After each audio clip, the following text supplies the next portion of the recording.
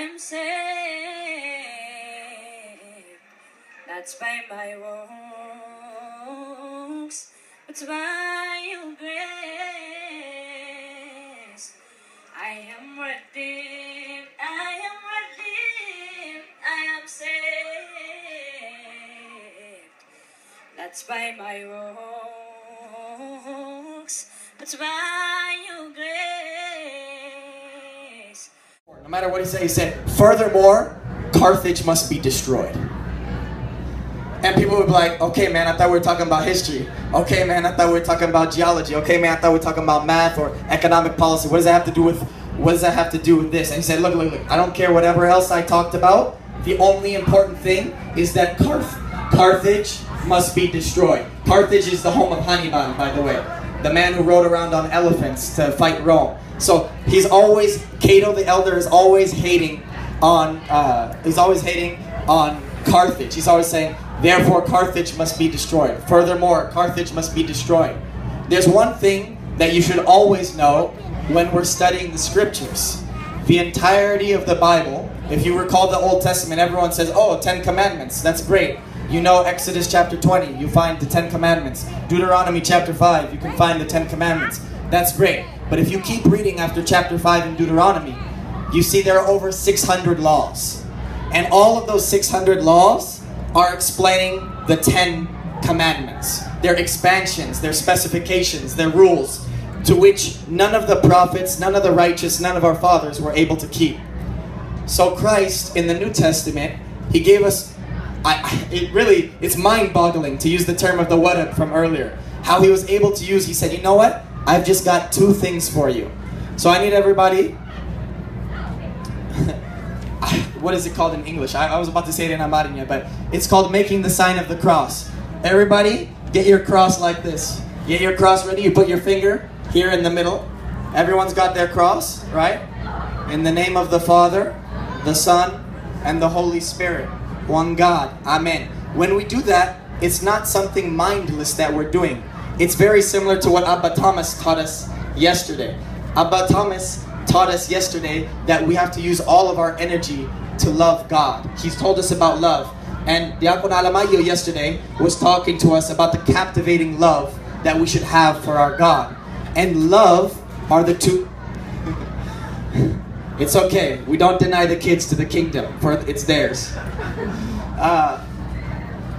So love is what we can use to bind all the 600 plus laws. If we forget all the 600, if we forget the 10, we can always remember that love is what gets them together.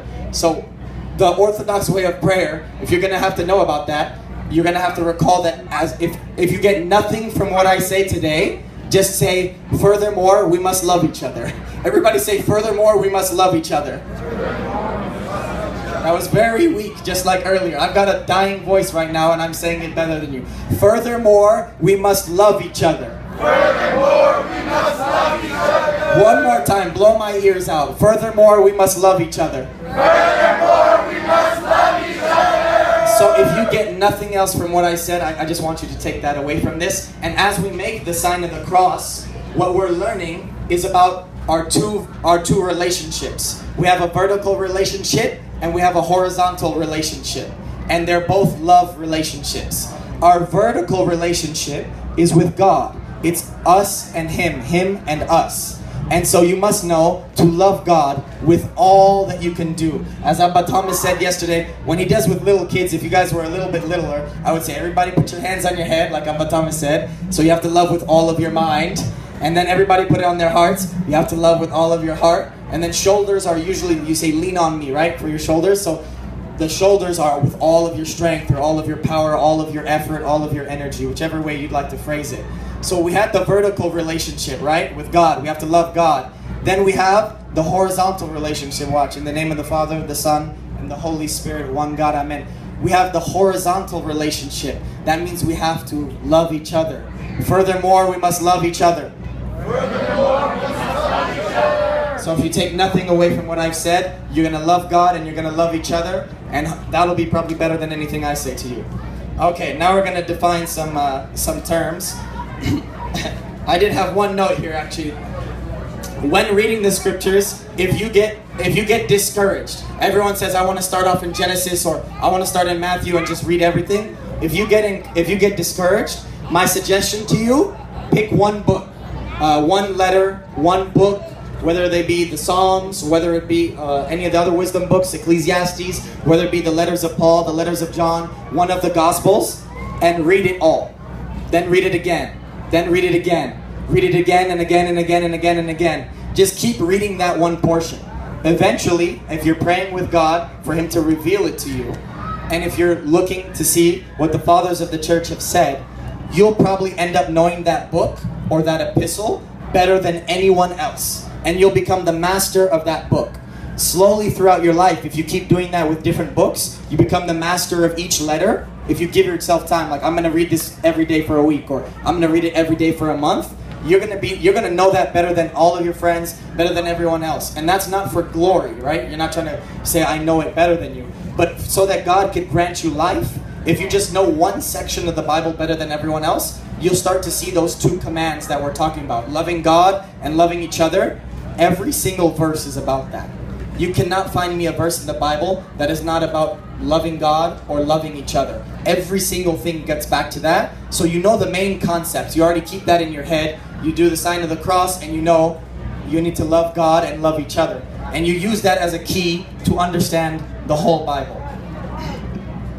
So now we'll define some terms. I'll tell you, as I was presenting, I try to bring as much English as possible. We've been listening to a lot of Ge'ez and we've been listening to a lot of Amarinya. But Afamia pushes me a little bit and she says we should get some Ge'ez in there. Maybe a little bit of Amarinya. And so I thought, okay, maybe we'll do just a little bit. So we're going to define what Orthodox means, right? And for us to define that, we're going to look to see what the scriptures have to say about orthodoxy. The very first psalm that David, or Dawit, says for us begins with Bis'u Be'isi, which means blessed is the man, happy is the man, God-pleasing is the man, depending on your translation. The Ge'ez is closer to just blessed is the man. Then it talks about not having the counsel of the wicked. The next line after that, Za'iqwama Wustafanota Hatan. Blessed is the man who does not stand in the road of sinners. What's important for us there is the word finot. It means road. And it's something very critical for us to understand. Because in the New Testament, in the Gospel of John, chapter 14, verse 6, we find Christ saying something about himself. He says, Ana wa'etu finot tzidq wa hiwat. I am the road to righteousness and life. Or other translations say, I am the way and the truth and the life. That might be the way you're more familiar. But a more literal translation of the Ge'ez, it's using the same word, finot, or road. So we have two roads that we see. In the first psalm, we see finota hatan. Finota hatan is the road of sinners. And you're told not to stand in that road. And that blessed man, if you want the deeper meaning, like we say, is our Lord and Savior Jesus Christ. Because He's the only one who doesn't do that. We all sin. So we're all standing in the road of sinners at one point. He does not. So you have the road of sinners, and then you have what Jesus says He is. Finot tzidq, the road to righteousness. The word orthodoxy means that. Means the road to righteousness. The right way. The correct path. The true religion. There are many ways that you can say it and translate it. You know, the original word is Greek. So when you start translating things versus transliterating them, just saying orthodox or orthodox, you lose some of the meaning. But when you get the deeper meaning behind it, you have the road to righteousness and the road of sinners, right? So we want to get away from the road to sinners and get on the road to righteousness. So if I'm talking to you today, the title of what I'm saying is the Orthodox way, the Orthodox prayer in your life. We have to know what Orthodox means, and we have to know what prayer means. So now we know what Orthodox means. Orthodox is the road to righteousness, which is the personhood of our Lord and Savior Jesus Christ Himself. Because He said, basically, another way of saying what He said is saying, I am Orthodox, or I am orthodoxy. So if we get to learn how He lived, then we get to learn what orthodoxy is like. Prayer. Prayer has many forms, and we actually got you through them. The 3 forms of prayer are formal praying, informal praying, and singing. Everybody likes to sing. Everybody likes to sing. Singing is a form of prayer. Whether it's a spiritual song or not, it's a form of prayer. It just depends who you're praying to. But when we sing, it's our form of worship. It's our form of praise. And when we do that, it's a style of praying that we did earlier, the what up, that you all liked. Truly, verily, mind-boggling is his baptism. That we sung, that's a form of prayer. Even though it's a song, it's a form of prayer. Then you have the informal prayer. I'll tell you a little bit about my great-grandmother lived to 120, so she had a lot of stories about her. One story about her is that she didn't really do formal prayers unless she's with other people. My aunt, when she was with her, would tell me stories that she would just be like, look, God, I really want to just praise you. I just want to do this with you. Can you get this done for me? Thank you. All right, I'll wait for you. She is very conversational. And at times, we need to be conversational in our prayers. At times, we need to sing with our prayers. When we get into problems is when someone tells you, no, you can only sing, or no, you can only have informal prayers. Then we have the final form, the Our Father prayer that everybody said, Abba Tachin Hoy, or Our Father who is in heaven. That's a very formal prayer. It's set out. The Kidan that Abba Thomas and Diakon Alamayo did for us, that's a very formal prayer. It's written down. So, in our lives, we need formal prayers, we need informal prayers, and we need to sing prayers. We need all form of prayers. We need help. We're sinners. So if we want to get away from standing in the road of sinners into the road of righteousness, into orthodoxy, and start praying in an orthodox fashion, then we need to sing to the Lord. We need to talk to Him like He's our friend, and we need to talk to Him like He's our master and our God. We need the loose and the strict. We need the singing and the non-singing. We need all the type of prayer that we can get.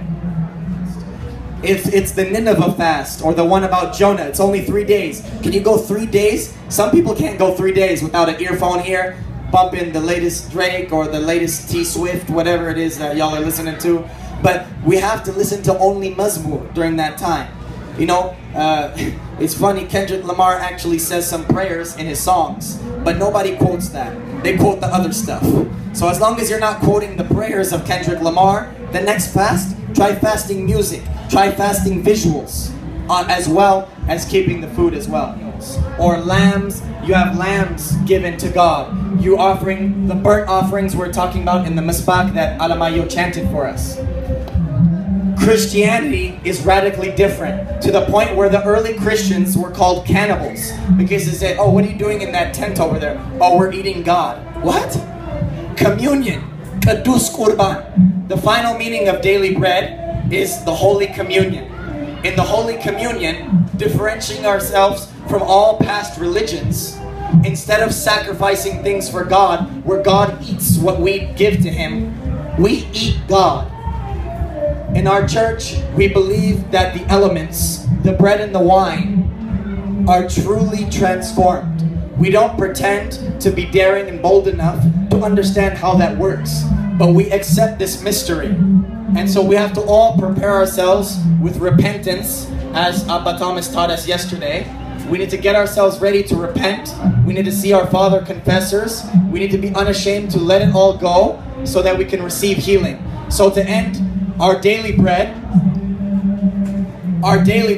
is the basic food that we have, reading and listening to the Word of God, and Kadus Qurban.